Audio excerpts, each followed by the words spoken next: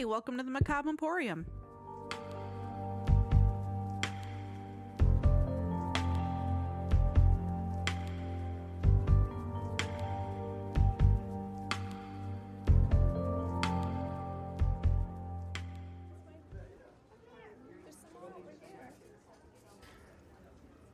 Welcome back to Macabre Emporium, or welcome if it's your first episode that you're listening to. We're on episode 9 now. Yep. Yes, episode 8 was... The end of Tony Kuritzis and... What'd I do? The I don't Cat's remember. Nest. Oh, yes, the Kochi. Yeah. Not to be confused with the Coochie. Yeah, well, listen to last week's episode. You might want to go back, and because that'll make more sense to you if you do. Yes. Yeah. Also, I forgot what the fuck I was going to say. So if you're curious on what the hell my problem was in previous episode, we had no idea that I was starting to have the onset of COVID at the time we recorded it. Yeah. So now I'm back off of death's door. I should sound normal again at this point. I hope so, at least. To me, you sounded normal last time, too, so Oh, I don't know.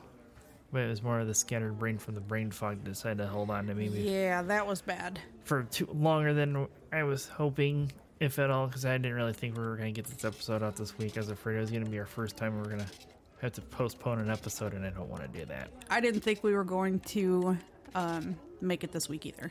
Here we are. Yay! You're welcome.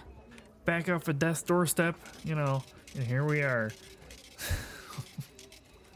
Back at it and talking shit. Yep.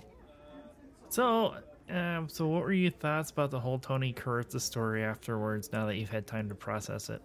That case was bananas. Yeah. Like, I feel like I had either seen that picture or heard of him from somewhere, because some of what you said sounded like I've heard it before. Right.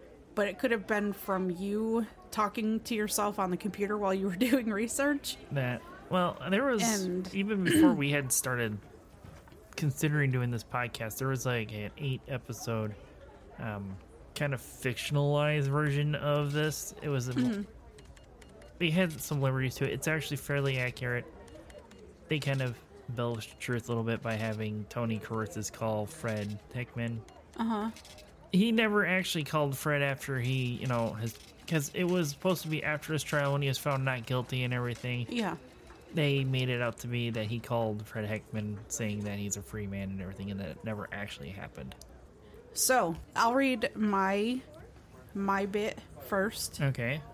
But to keep those interested, what are you going to tell us about after mine is done? Well, after your mystery random story, as I have it listed on our whiteboard here behind the counter, I had mentioned it once before about in the episode 3 with Crown Hill about doing the origins of cemeteries. Yes. So that's what I have decided to go on and do this week, because something else I had started, it was just as confusing, if not more, than the birthday origins.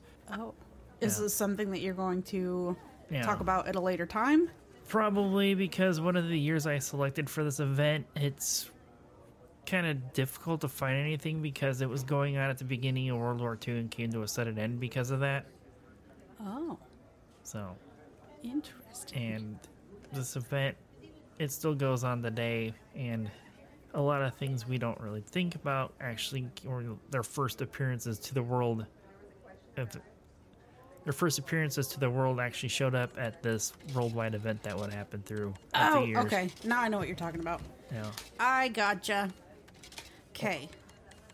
And my biggest problem is I keep getting distracted by all the pictures of the buildings from it too, and You did do that. Yeah. You even had to it's a show fucking me. tragedy that all these buildings were either torn down or they had burned down at some point. But not all of them. Not all of them, and you've been in one of them. I know. You've told me.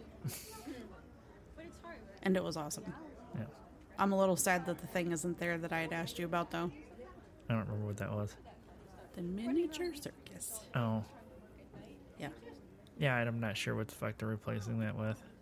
I don't know, but that was like, honestly, one of my favorite parts in there. Yeah, considering that it was all carved seeing by one that. person. Yeah, that was pretty spectacular.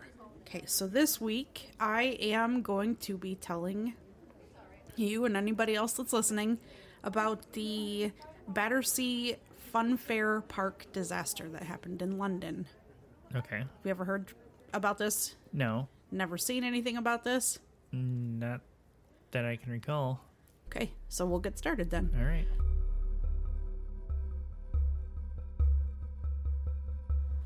In London on May 30th, 1972, a wooden roller coaster would come off of its tracks, killing 5 children. 3 of them would die on scene. The other 2 would later die in the hospital, and it would injure 13 other people. Never heard anything about that. No, but all I can think of is I used to do things like that intentionally on Roller Coaster Tycoon. Make people fall off make the tracks come off? Yeah, make the roller coasters intentionally kill people. I mean, it's like playing that in The Sims. If you never took the ladders out of the pools in The Sims, were you really playing The Sims? I've never played The Sims. Never have. So, or also with a Roller Coaster Tycoon, using the little people grabber to pick people up and dropping them in lakes too. Yeah, that was the thing also. That's how I used to get rid of the very most unhappy people in my park, is just drown them. So maybe I have serial killer tendencies. Well, yeah, most serial killers are fucking Scorpios. Scorpios and Virgos, I think. Libras and Sagittarius. But yeah, the unhappy park guest, I picked them up and I dropped them in the lake that was on the map. Fucking weirdo. Better watch out for Dad Watch. God. Okay. So, the Big Dipper, this is the name of the ride. The ride sounds familiar, but I think there's one also that named that in Coney Island, I think. Is there? Or was. Maybe I'm thinking some other park, but anyhow. Maybe you're thinking of the Battersea Funfair Park. Maybe I am, after all. Anyways, the Big Dipper, which would become the Funfair's main attraction, was brought to life in 1951 at the Funfair in Battersea Park in London. This opened as a part of the Festival of Britain, which basically was like a national exhibit and fair that had millions of visitors throughout the UK. It celebrated and promoted British's science, technology, industrial design, architecture, and arts. What is his name again? The Festival of Britain. Sounds very similar to the World's Fair would be. That's why I looked at you the way I did, because it's what it sounded like to me too. Which we'll have to try. We'll have to see if that's part of. I don't think it is, because it didn't say anything about that. You're going to Google? Oh, I was going to. All right, I'm going to continue talking while you do that.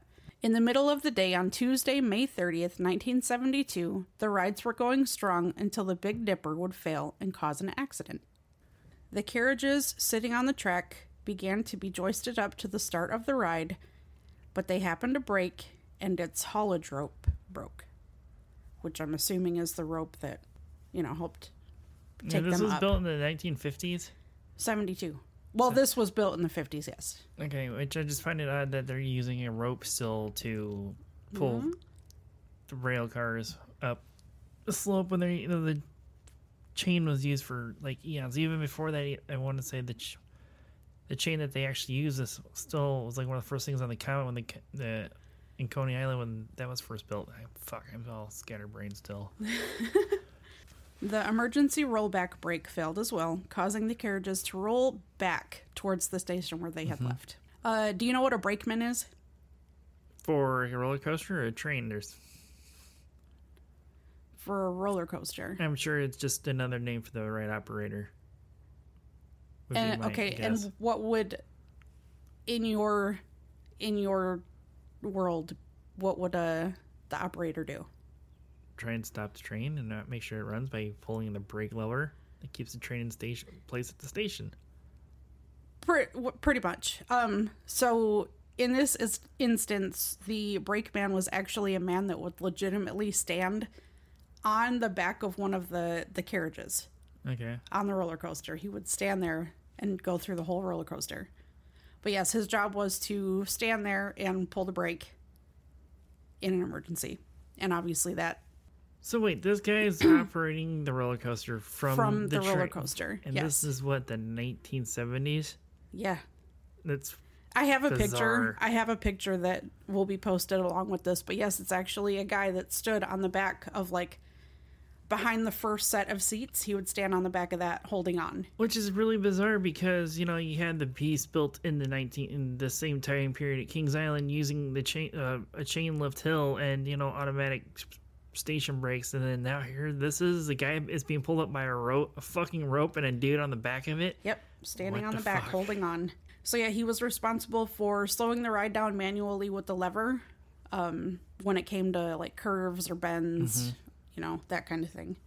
With the brake failing, the brakeman tried everything to get the coaster to stop, and obviously didn't work. Otherwise this wouldn't be a story that I'm covering. Right. Despite every attempt that he made, the train gained speed and the carriage at the back jumped off of the rails and crashed through a barrier. 2 other carriages then crashed on top of the first one. In total, 5 children would die, 13 others would be injured to some degree. And I did try to look up, like, what their injuries were, and there was only one that I could find that had, like, a broken hand. Maybe a lot of it was just bumps and scrapes and broken bones, but just the reporting of one broken hand. Yeah. You know. But it's with these reading just that part alone, it makes me not wonder if that's where roller coasters having more than one set of wheels actually came about after this incident. I don't know. Because I don't know how much about roller coaster design yet you know. They actually have 2 sets of wheels, one set on top and one set on bottom to keep the trains on the track. So I'm not wondering if this is the incident that sparked off that safety device, basically. It could be. So after this accident, precautions got the better of everyone and it was permanently closed and then dismantled. With the closing of Battersea Park's main attraction, the park lost its luster and people quit visiting, causing the park itself to close in 1974. Just 2 years after that accident happened. Okay. Like, the whole park was gone. Almost nothing remains of what once was, not even enough to show anyone that a fun fair once was even at that location. Like, they have nothing. Like, no pillar foundations? Nothing. It's all gone? It's all gone. Huh. Yep. In 2015, The Independent, a British online newspaper, published a retelling of the accident. I don't know how to say this lady's last name. I'm gonna just try the best that you can. Try and butcher it. Carolyn Adamczyk was a passenger on the ride when the accident happened. She said, "As soon as we started shooting backwards, everything went into slow motion. I turned around and saw the brakeman desperately trying to put the brake on, but it wasn't working. Most of the carriages didn't go around the bend. One detached and one went off the side through a wooden hoarding." I don't know what a hoarding is. I'm not sure either. Probably some British word for something else we know. Oh, I'm sure that's probably what it is. Like cookie is a biscuit over there. Yeah. She said people were groaning and hanging over the edge. It was awful. The BBC news site published a video in April of 2022 about a campaign started by the survivors of the accident. They want a permanent memorial put where the accident happened, because like I said, there's absolutely nothing there. Like, so, there's concrete, right, where some things might have stood, but I mean, there's nothing right. to no memorial to the people that passed away or the people hurt in the accident. There's like no redevelopment of this land either. It's just none empty. None. And one of the videos that I watched actually showed a couple of the survivors walking through that area. And it's just like trees have been, built up, and so it's just been reclaimed by nature for the most part. Absolutely. There's nothing there. And if not knowing what the story, you're just going to stumble across this marker, you're going to be like, huh. Yeah. So the video shows film footage of the roller coaster while in operation, as well as modern day views of where the coaster once stood. It mentions a theory that the wood destroyed when the accident happened from the roller coaster itself is buried underneath the park. Nobody's actually tried to dig and find any of it. Right. But that's just what they say. It's almost as if the place and this event never existed at all. But that could be how they want it. Maybe they don't want a memorial right. to... Just let it... I don't know how to put it. What I'm trying to say here. Yeah, like they I'm assuming it's because they didn't want the negativity of that incident being something that could have been helped. Right.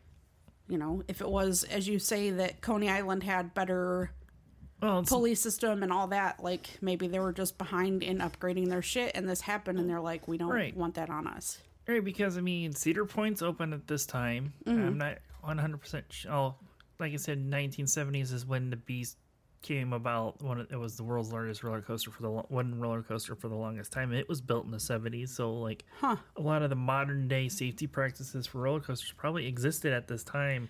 Right, but it was the Big Dipper was not built in the 70s. It was built in 1951, I think I said. Okay, so But by this time, 20 years later, with the advancement of, Coney Island and Cedar Point, like, you would think that they would have upgraded their it's a possibility, system. But being an ocean apart and safety regulations being different for each country. And that was the thing. I did find out that they had, like, damn near no safety precautions, no violations. Like, there was just not a thing.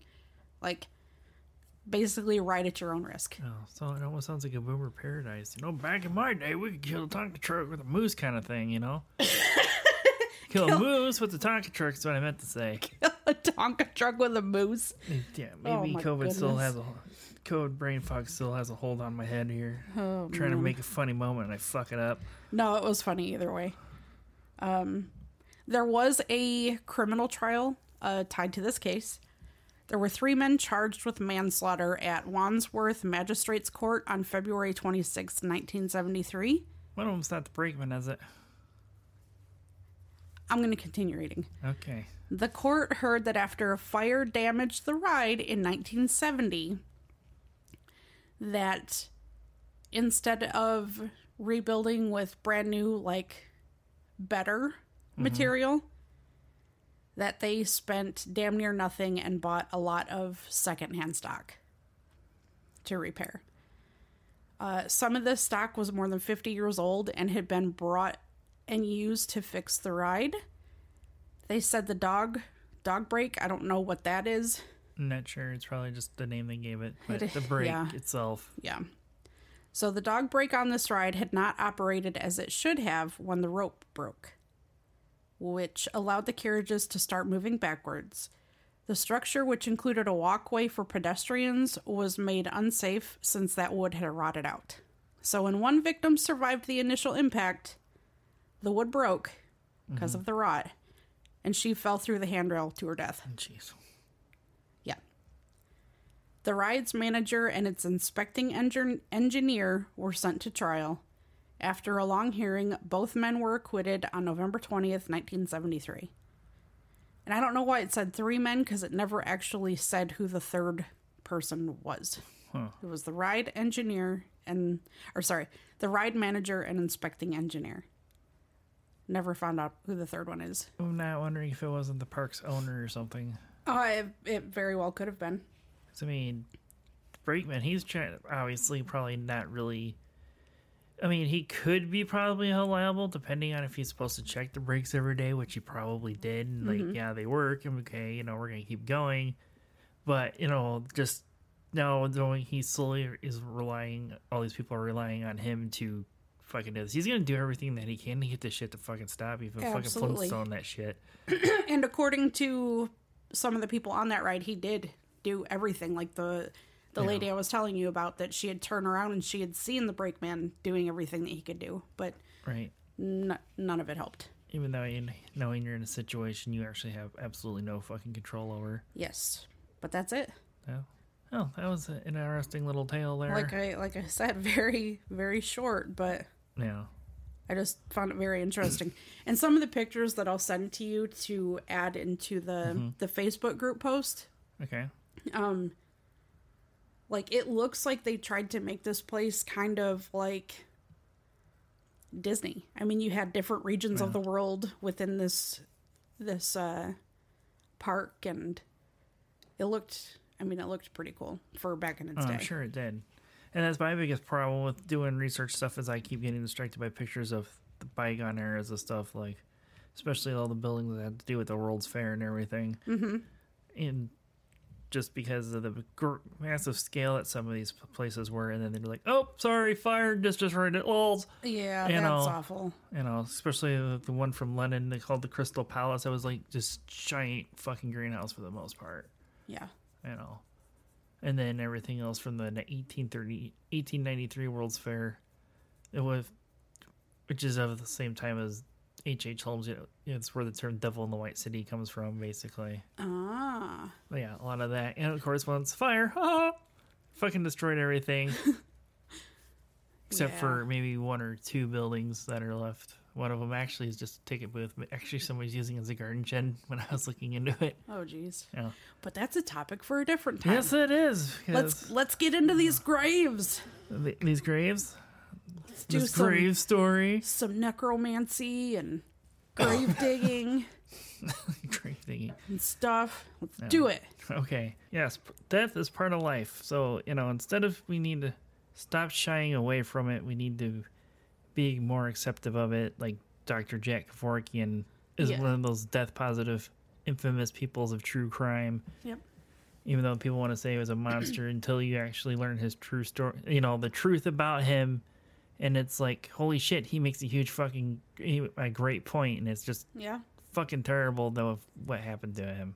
Yeah. With that. But anyhow, no big name stuff other than points of references, right? But yes, but also like the states that have the death with dignity that allow you basically, like, when you're ready, right, you call them in, they hand you medicine, and it's on you if you take it or not. Right. Like, if you're ready to be done, then you be done. Yeah, but of course, since the states are doing it, it's okay. Yeah. Anyhow, before we get in a big-ass fucking rant about that shit, you probably heard the term kick the bucket or maybe pushing up daisies. These are, 2 slang terms to use in reference of somebody being killed or somebody's died. Yeah. They're woven into our vocabulary, obviously, with that. But also with this month, I had thought about how, we both have lost our mothers at this month, and it made me get to thinking also about our previous episode of episode 3 about Crown Hill, is how did cemeteries really get started? Yes. So that, when I started diving into it, it's actually kind of interesting, and we've been burying people in cemeteries for a lot longer than we think we have been. I want to first start off with you about the term cemetery and graveyard. There's actually a difference, even though it's an interchangeable term. I know this, and I know the difference. I know you know the difference about this, but maybe some of our listeners don't know there's an actual difference. Fun fact. My niece did not know that the first time I went up and picked her up and drove her down here. We were driving past one, and I asked her if she knew the difference, and she did not know that there was a difference, so I explained it to her. Yeah. And she actually had to explain it to her without her being completely lost? Like, Yeah. Yep. So anyhow, I guess we both are thinking about the same fucking thing. Yeah. So, even though they are interchangeable these days, there's actually a difference between the two. But the word cemetery that I just mentioned, and also I might have mentioned this in episode 3, it comes from the Greek word of comaterium, meaning bedroom or sleeping place. Cemeteries are also a designated land plot for burial grounds with a non-religious affiliation, so state-owned, county-owned, whatever, as you would want to call it. But whereas graveyards are on the grounds of a church with inside the stone with the perimeter walls, possibly, but more modern day things, fences aren't really used for a lot of stuff, but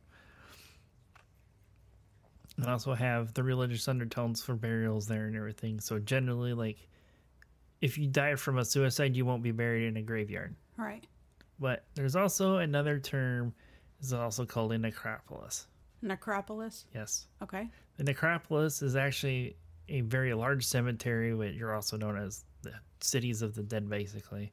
One of the very first known cemeteries in the world is in Taflorak Cave in northern Morocco. Is believed to be the world's oldest cemetery to date, where they have found the remains of at least 34 people at this time. This cave was first discovered in 1908 and was named after the village nearby of Talflorat, but this cave is also known as the Pigeon Cave too, but I could not find origins of why it's called the Pigeon Cave. Okay. And during this excavation from 1908, the first remains wouldn't be found until 1951. Archaeologists believe that they were put here to rest anywhere between 14,000 and 15,000 years ago. That's quite a while ago. Mm-hmm. Even though through time, man has been burying our dead in various ways, this could be like the cave that I had just mentioned during the Bronze and Iron Ages. There was also a practice of what they called grave fields was done. Grave fields were often small with maybe 5 or less graves, and they didn't use markers like we do today. This was more than likely to indicate there was a homestead or a family plot than this small grave field. Some of the largest grave fields that have been found are located in Germany.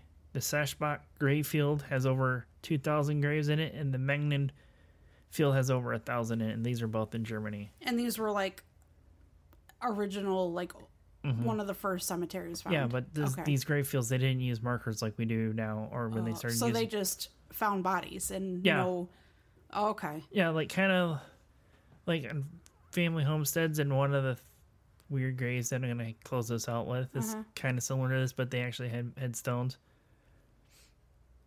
Cemeteries and graveyards didn't really take their shape as we know them now until about the Middle Ages. Starting in the 7th century, burials in Europe were in the control of the church. Go figure, right? Yeah. And took place on consecrated church grounds where bodies were either buried in a mass grave or a crypt underneath the church if they were of a higher social status, like nobles, lords, kings, and queens, and the statuses. Social status of those nature. Yeah. The interesting thing about mass graves is that I had always thought to the past is that, like in Monty Python, bring out your dead. Yeah. Yeah, they're just picking them up, chucking them in a hole, burying them, and then forgetting it. They're actually not doing this, from what I found out. What they're actually doing is they're doing a mass decomposition in a mass grave. Oh, so okay. I figured mass grave would also be just chucking bodies into a hole till it was full. I just figured that's what it was, is that like, all these paupers and, peasants don't mean shit, so just chucking them in a hole to be buried and be forgotten. I mean... So it is not that? No. Good. Okay. So, I mean, there's a possibility. There was probably during war times that was probably the case, but... So after, the decomposition of all your organic material, your blood, your flesh, your organs, things like that, your bones would actually be dug back up, or exhumed, is the correct technical term for it. And your bones would be placed in, called it, either in a box or a building called an ossuary. Okay. Ossuary boxes are typically made from stone. Some were made from metal. Either they can be, depending through time and history, stone or metal. Sometimes it'd just be a plain box, or of course, if you could afford it, it'd be an ornate box as well too. And then after your bones are placed in what these ossuary boxes are, then they would either be bound into the walls of the cemetery, or within the floor slabs of the church, or behind the church walls as well too. Is this the picture that you showed me the other day? Yesterday? Yes, this is one of the pictures I showed you of an ossuary in Milan, I think I told you it was. Yep.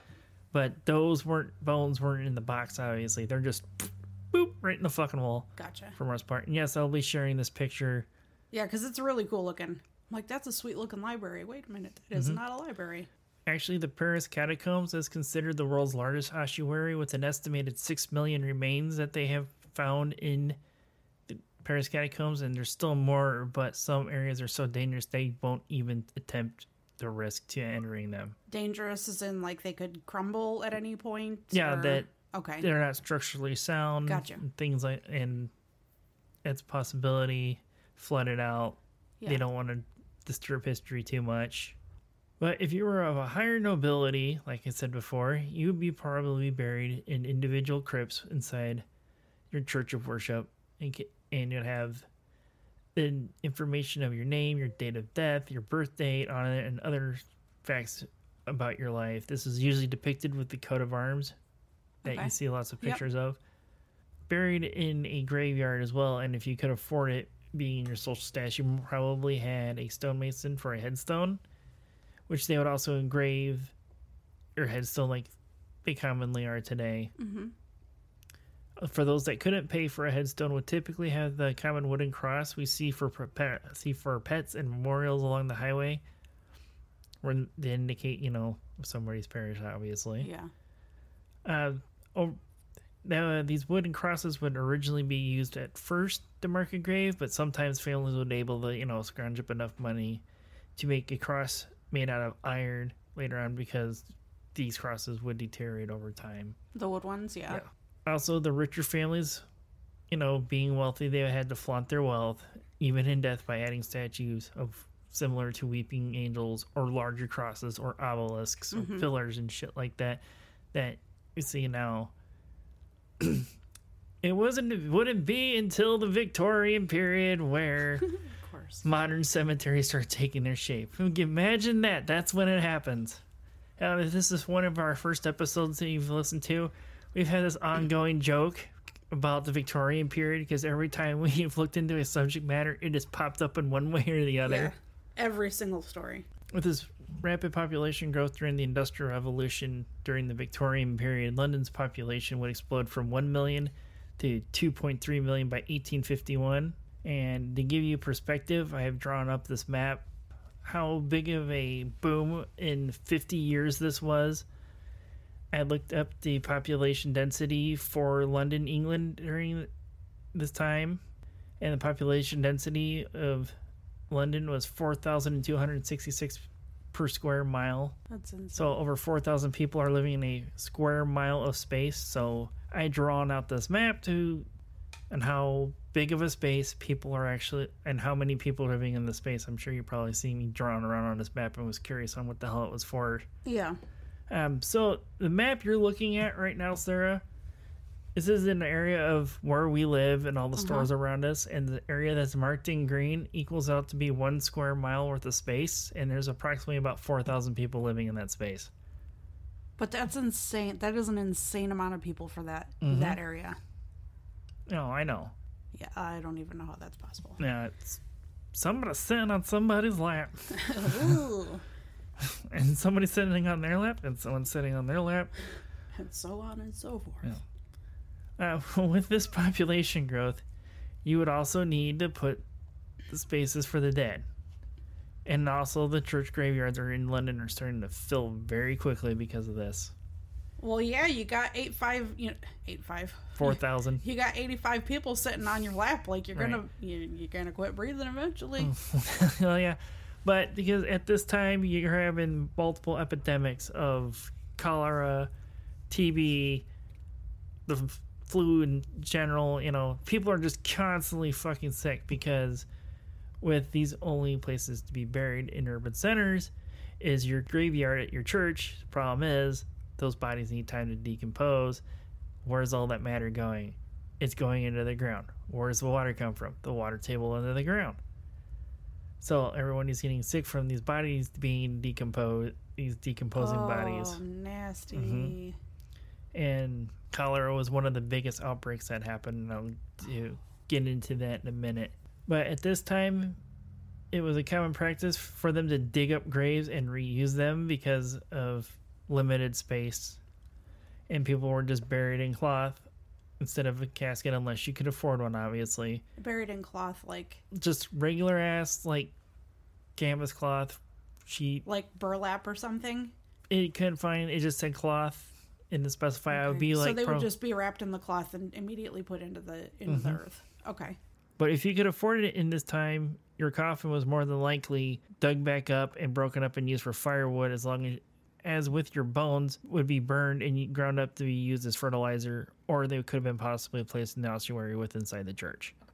And another practice, which, is very taboo to today's standards, is that the fresher bodies would more than likely be chopped up to help speed up the decomposition process.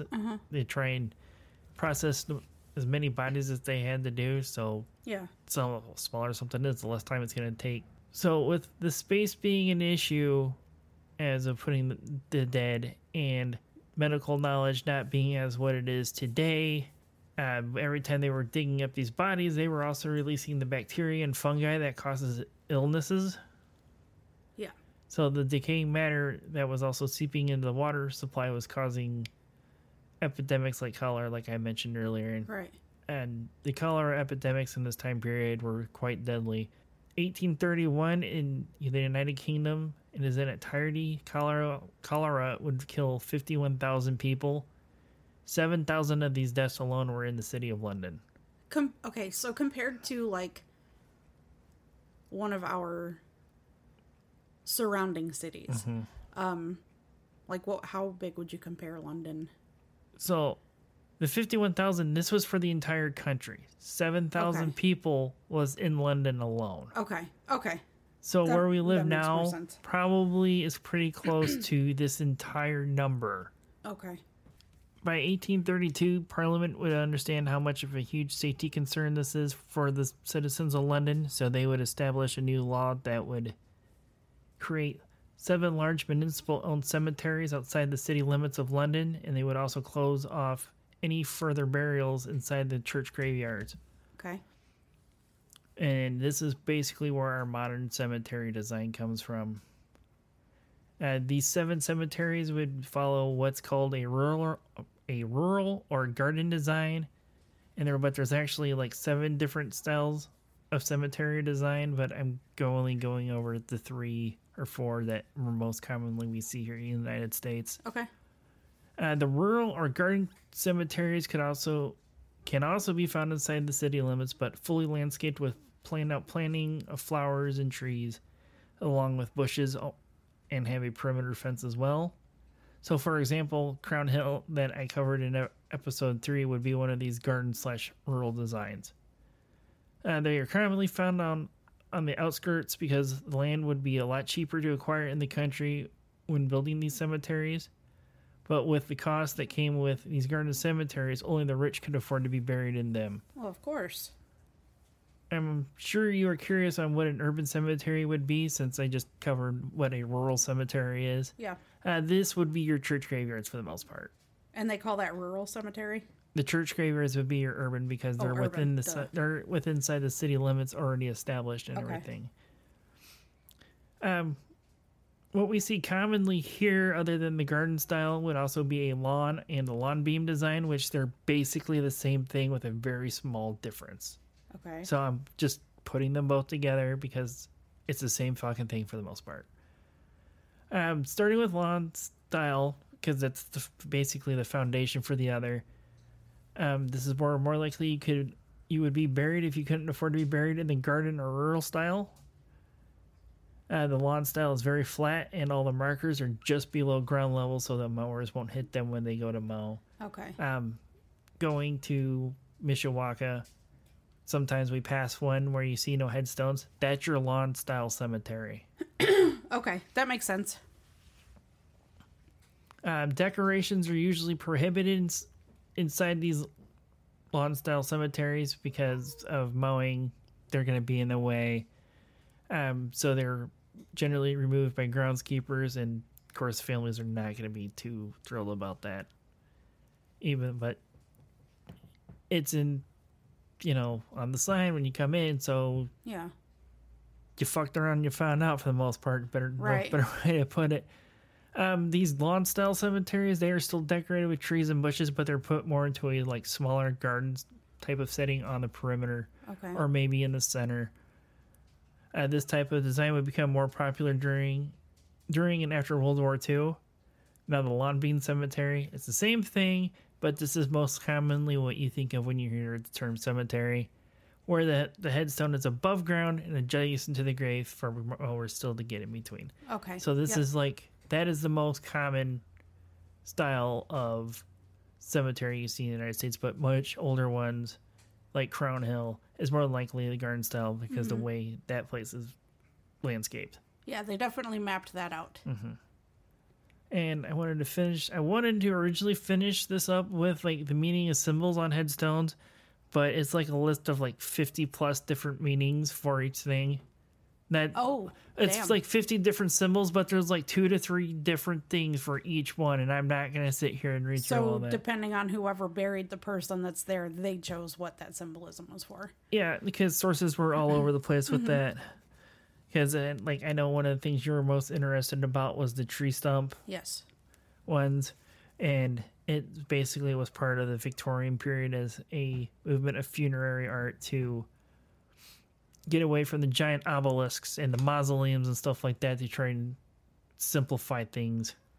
Didn't you say that was like for like family burials? It's basically like the because family like tree. if you see, it's basically what they were trying to symbolize it off of. It was the family tree of as a as a tree grows from an acorn, the family grows as well too. So that they would have like what you would say is a shored off branch, where it's cut down to the trunk.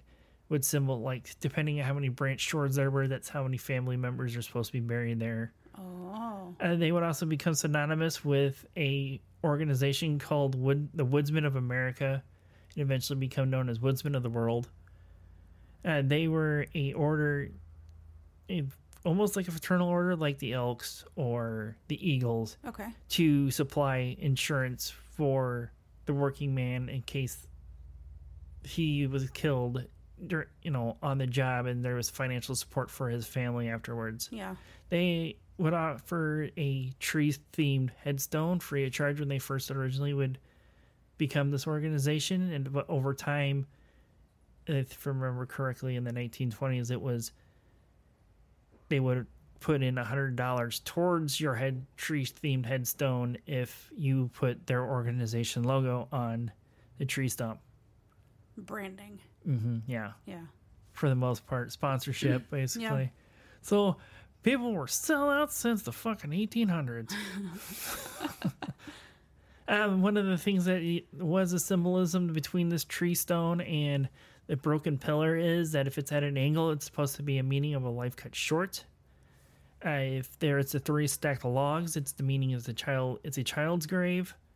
And there was one picture I did find of an entire family plot that's marked out with fallen, like, full-size logs cut from stone. Oh, damn. Like, you've seen some family plots where it's got a marked-out perimeter and everything. Like, their perimeter was marked out in tree stone. Wow. I can only imagine the wealth of that family at this time to have that. Yeah. So, with that one little fun fact out of the way, I need to make a fucking intro to fun facts for us. You do. Because we keep saying it that way every episode when we use that term, fun facts. So, starting off my fun fact here section is, did you know that Sears and Montgomery Ward sold tombstones?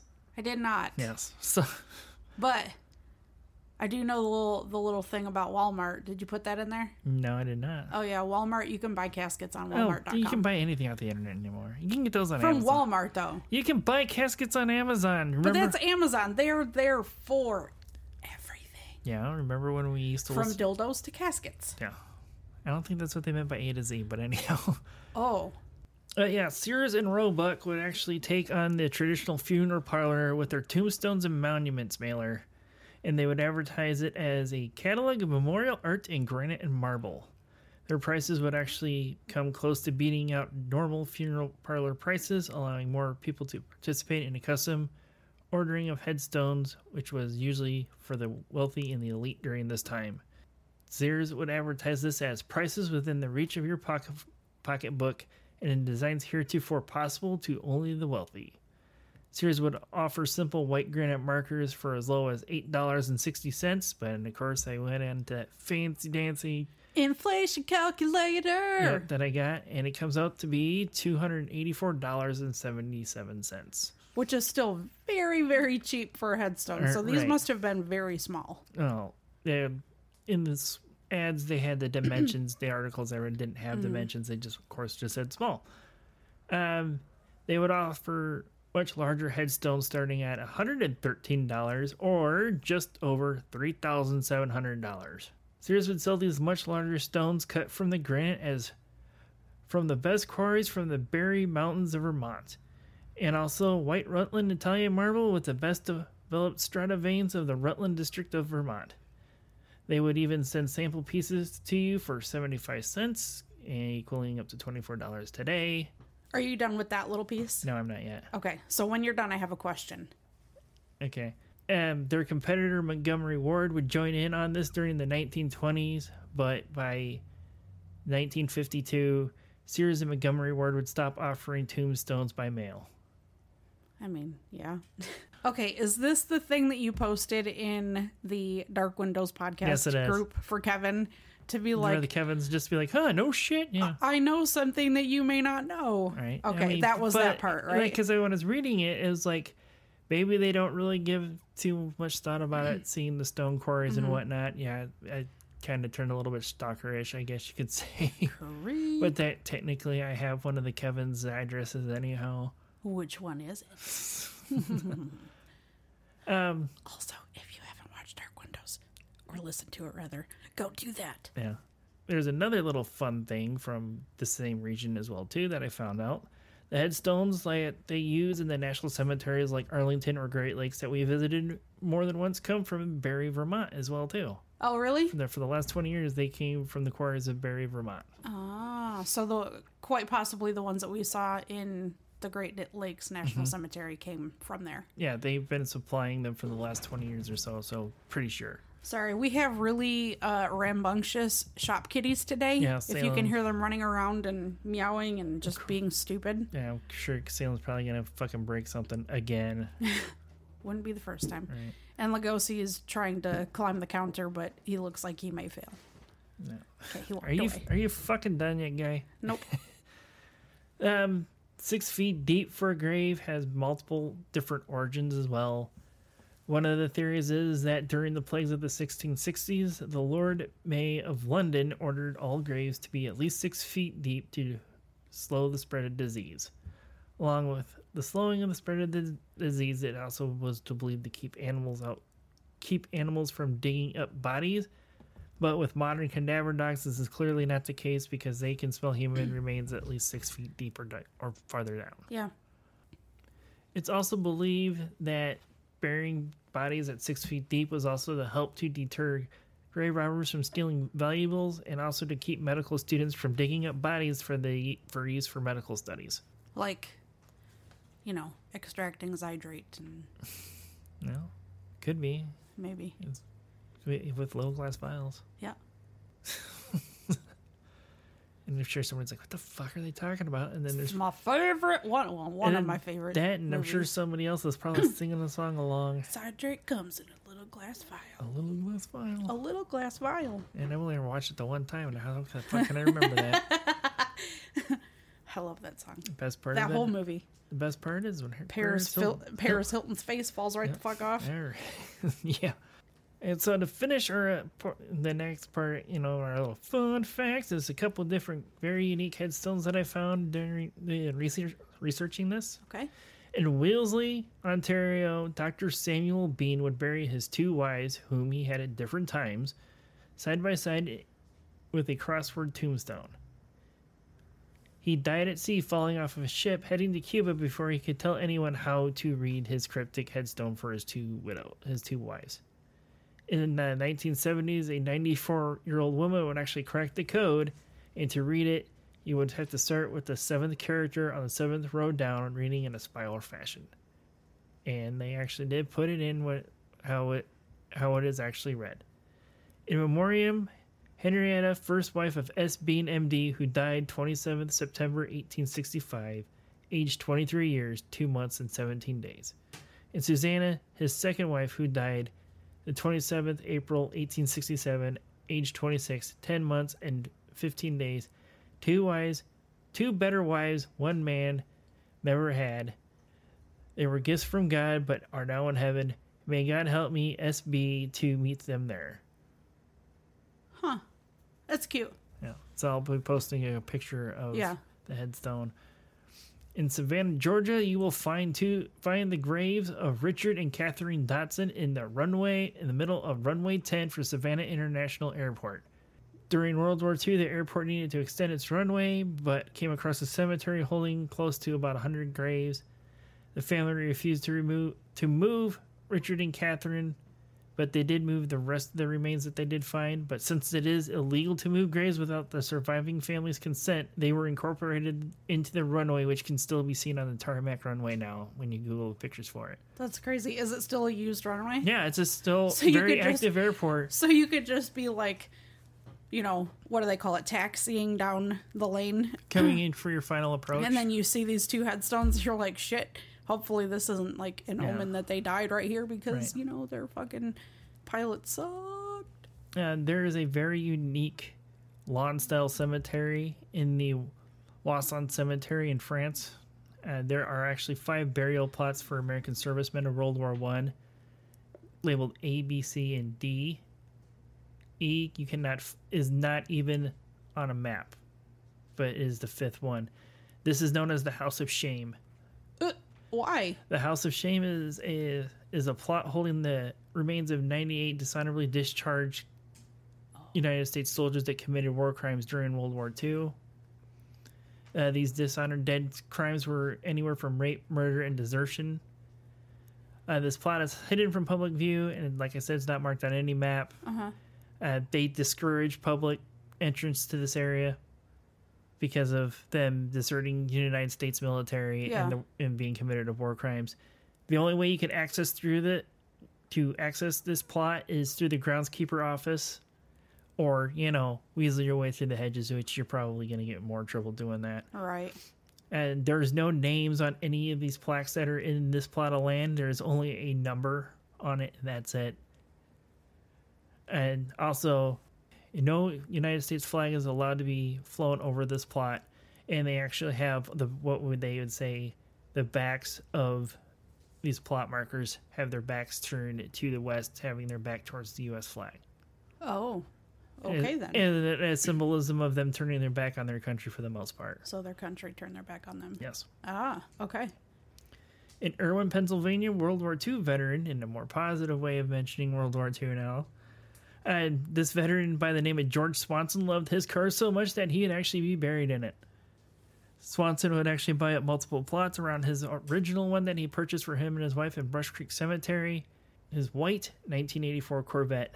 When Swanson passed in 1994, he would be cremated, and his urn would be buckled into the driver's seat with the song "Release Me" from Engelbert Humperdinck playing on the tape deck as his car was lowered into the ground. Oh my goodness. Even with the safety concern for health and safety for visiting family members and his neighbors, as they would say, they actually did drain all the fluids from the vehicle. So, I would hope so. Yeah, I would just be curious to see what the condition of that car looks like now, being in the ground for almost 30 years now, 20 years now. Yeah, I'm sure it's been crushed at least a little bit. Yeah, maybe a little bit, depending. They just said he was buried. I'm assuming that he had to have a custom vault made for it too. Probably. But then again, he was cremated, so you don't have to worry about embalming fluids and things. Well, I don't know, because there's been a picture that I've seen of an old man that got buried on his Harley. Mm-hmm. And they had... sorry. They had just, like, him sitting on the motorcycle. Mm-hmm. And his... encasement basically was like super thick I've seen the plexiglass. Same picture as well, but I'm not wondering if it wasn't put in a vault as well too. I don't know. So I'm sure probably a lot of us probably have seen the pictures of this one. It's in Lynette, Alabama. You will find the dollhouse grave of little Nadine Earls. She would die on December 18th, 1933, just days before Christmas, and her only wish that year was to have a dollhouse. And her father was busy working on trying to get her this dollhouse when she died. Couldn't find out what she had died from, but her parents made sure that her Christmas wish that year was still granted even in death. The original house was made from wood, but when she was moved to the family plot so she wouldn't be alone, they rebuilt her dollhouse grave out of brick, and is complete with windows, striped awnings, even a mailbox. They would plant flowers during the summer and decorate it with a Christmas wreath and lights during the winter months. Her parents would fill the dollhouse up with toys and dolls up until their death, and then the city of Lynette still carries on the updating of toys and the upkeep of her grave of little Nadine to this day still. Aww. And to finish this out, I do have some more little phrases and that some of their origins for the meaning of death or to be killed for the most part. Okay. And the very last one I found the most interesting, so that's why I made it last. Okay. Wearing a pint overcoat would be used by American gangsters. Okay. The charity organization, the Salvation Army, would use the phrase promoted to glory when one of their members has passed on. That is a doornail would be used by Charles Dickens in A Christmas Carol for the first time ever. It's also believed that cowboys would use the phrase went for a Texas cakewalk when somebody was hanged. I've never heard that, but that's awesome. Hobos in their own language, they would use hop on the last rattler as a way, the meaning of death, rattler being a train like in Polar Express, the hobo that's on the top, talking about, about how long he's been riding this rattler. He's talking about the train itself. Okay. Sleeping with the fishes would become popularized by The Godfather. When losing a pet, you would say they crossed the Rainbow Bridge. In 19th century England, once again, yay, we gotta have Victorian. This said that they used the term "pop one's clogs," which means, I was like, what the fuck? Clogs are a very popular shoe at this time, and they were probably the most valuable thing that you owned also. So when pop one's clogs means is that a working man would tell his family to possibly take all of his clothes and his belongings to a pawn shop to pay for his funeral. The term bite the dust is more likely to become most popular with Queen's hit of the same name. With Queen, another one bites the dust. Mm-hmm. And I found this one the most interesting. In Australian, with the perception of how toxic American food can be with all of our preservatives and whatnot we put in them, you can say that you have eaten a Twinkie when somebody's passed it away. Eating a Twinkie. Eating a Twinkie. But what does that mean? I guess it's in a wordplay of how toxic American food can be because of all the preservatives and other toxic chemicals that we find in the food. So they're saying our food is so bad that it killed them? We know that it is. Well, yeah, I know, but I'm just saying that's basically what they're saying. It's, it's its perception on how toxic our food can be here in the United States, That's strange. So yeah, that's a little bit about cemeteries and I guess some fun facts on, death for the most part. Gotta love fun facts about death. Yeah. I mean, some people are like, ooh, super ick. We're going to not talk about that. It's something that we all need to stop shying away from. I mean, don't fear the Reaper, right? Right. Even though if you need more cowbell. Right. Anyways.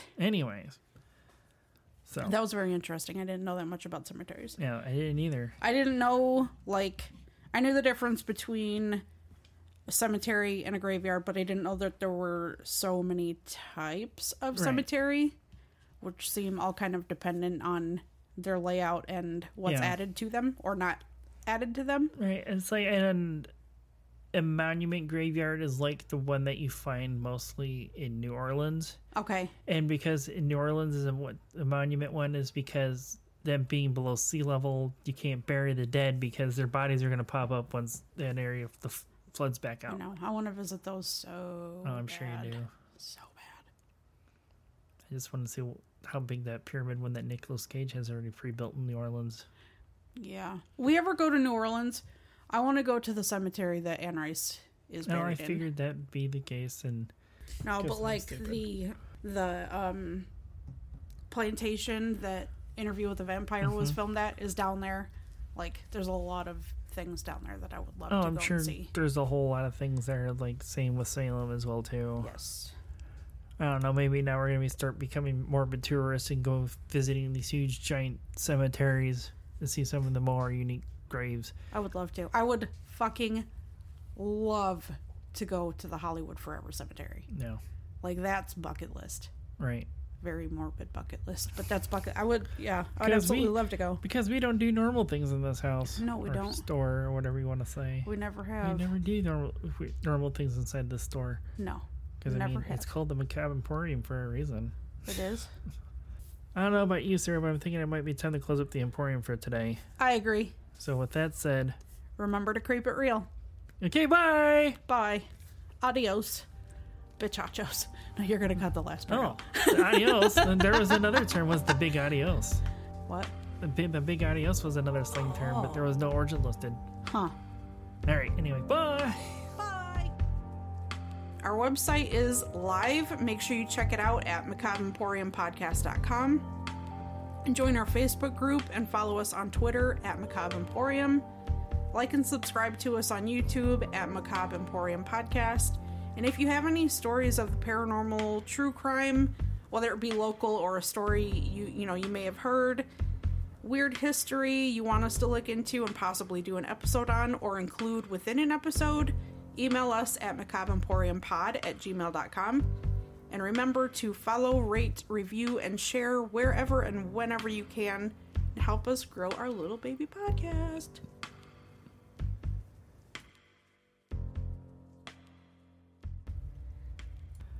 So, with that said, I think it might be time we close up the Emporium for today, Sarah.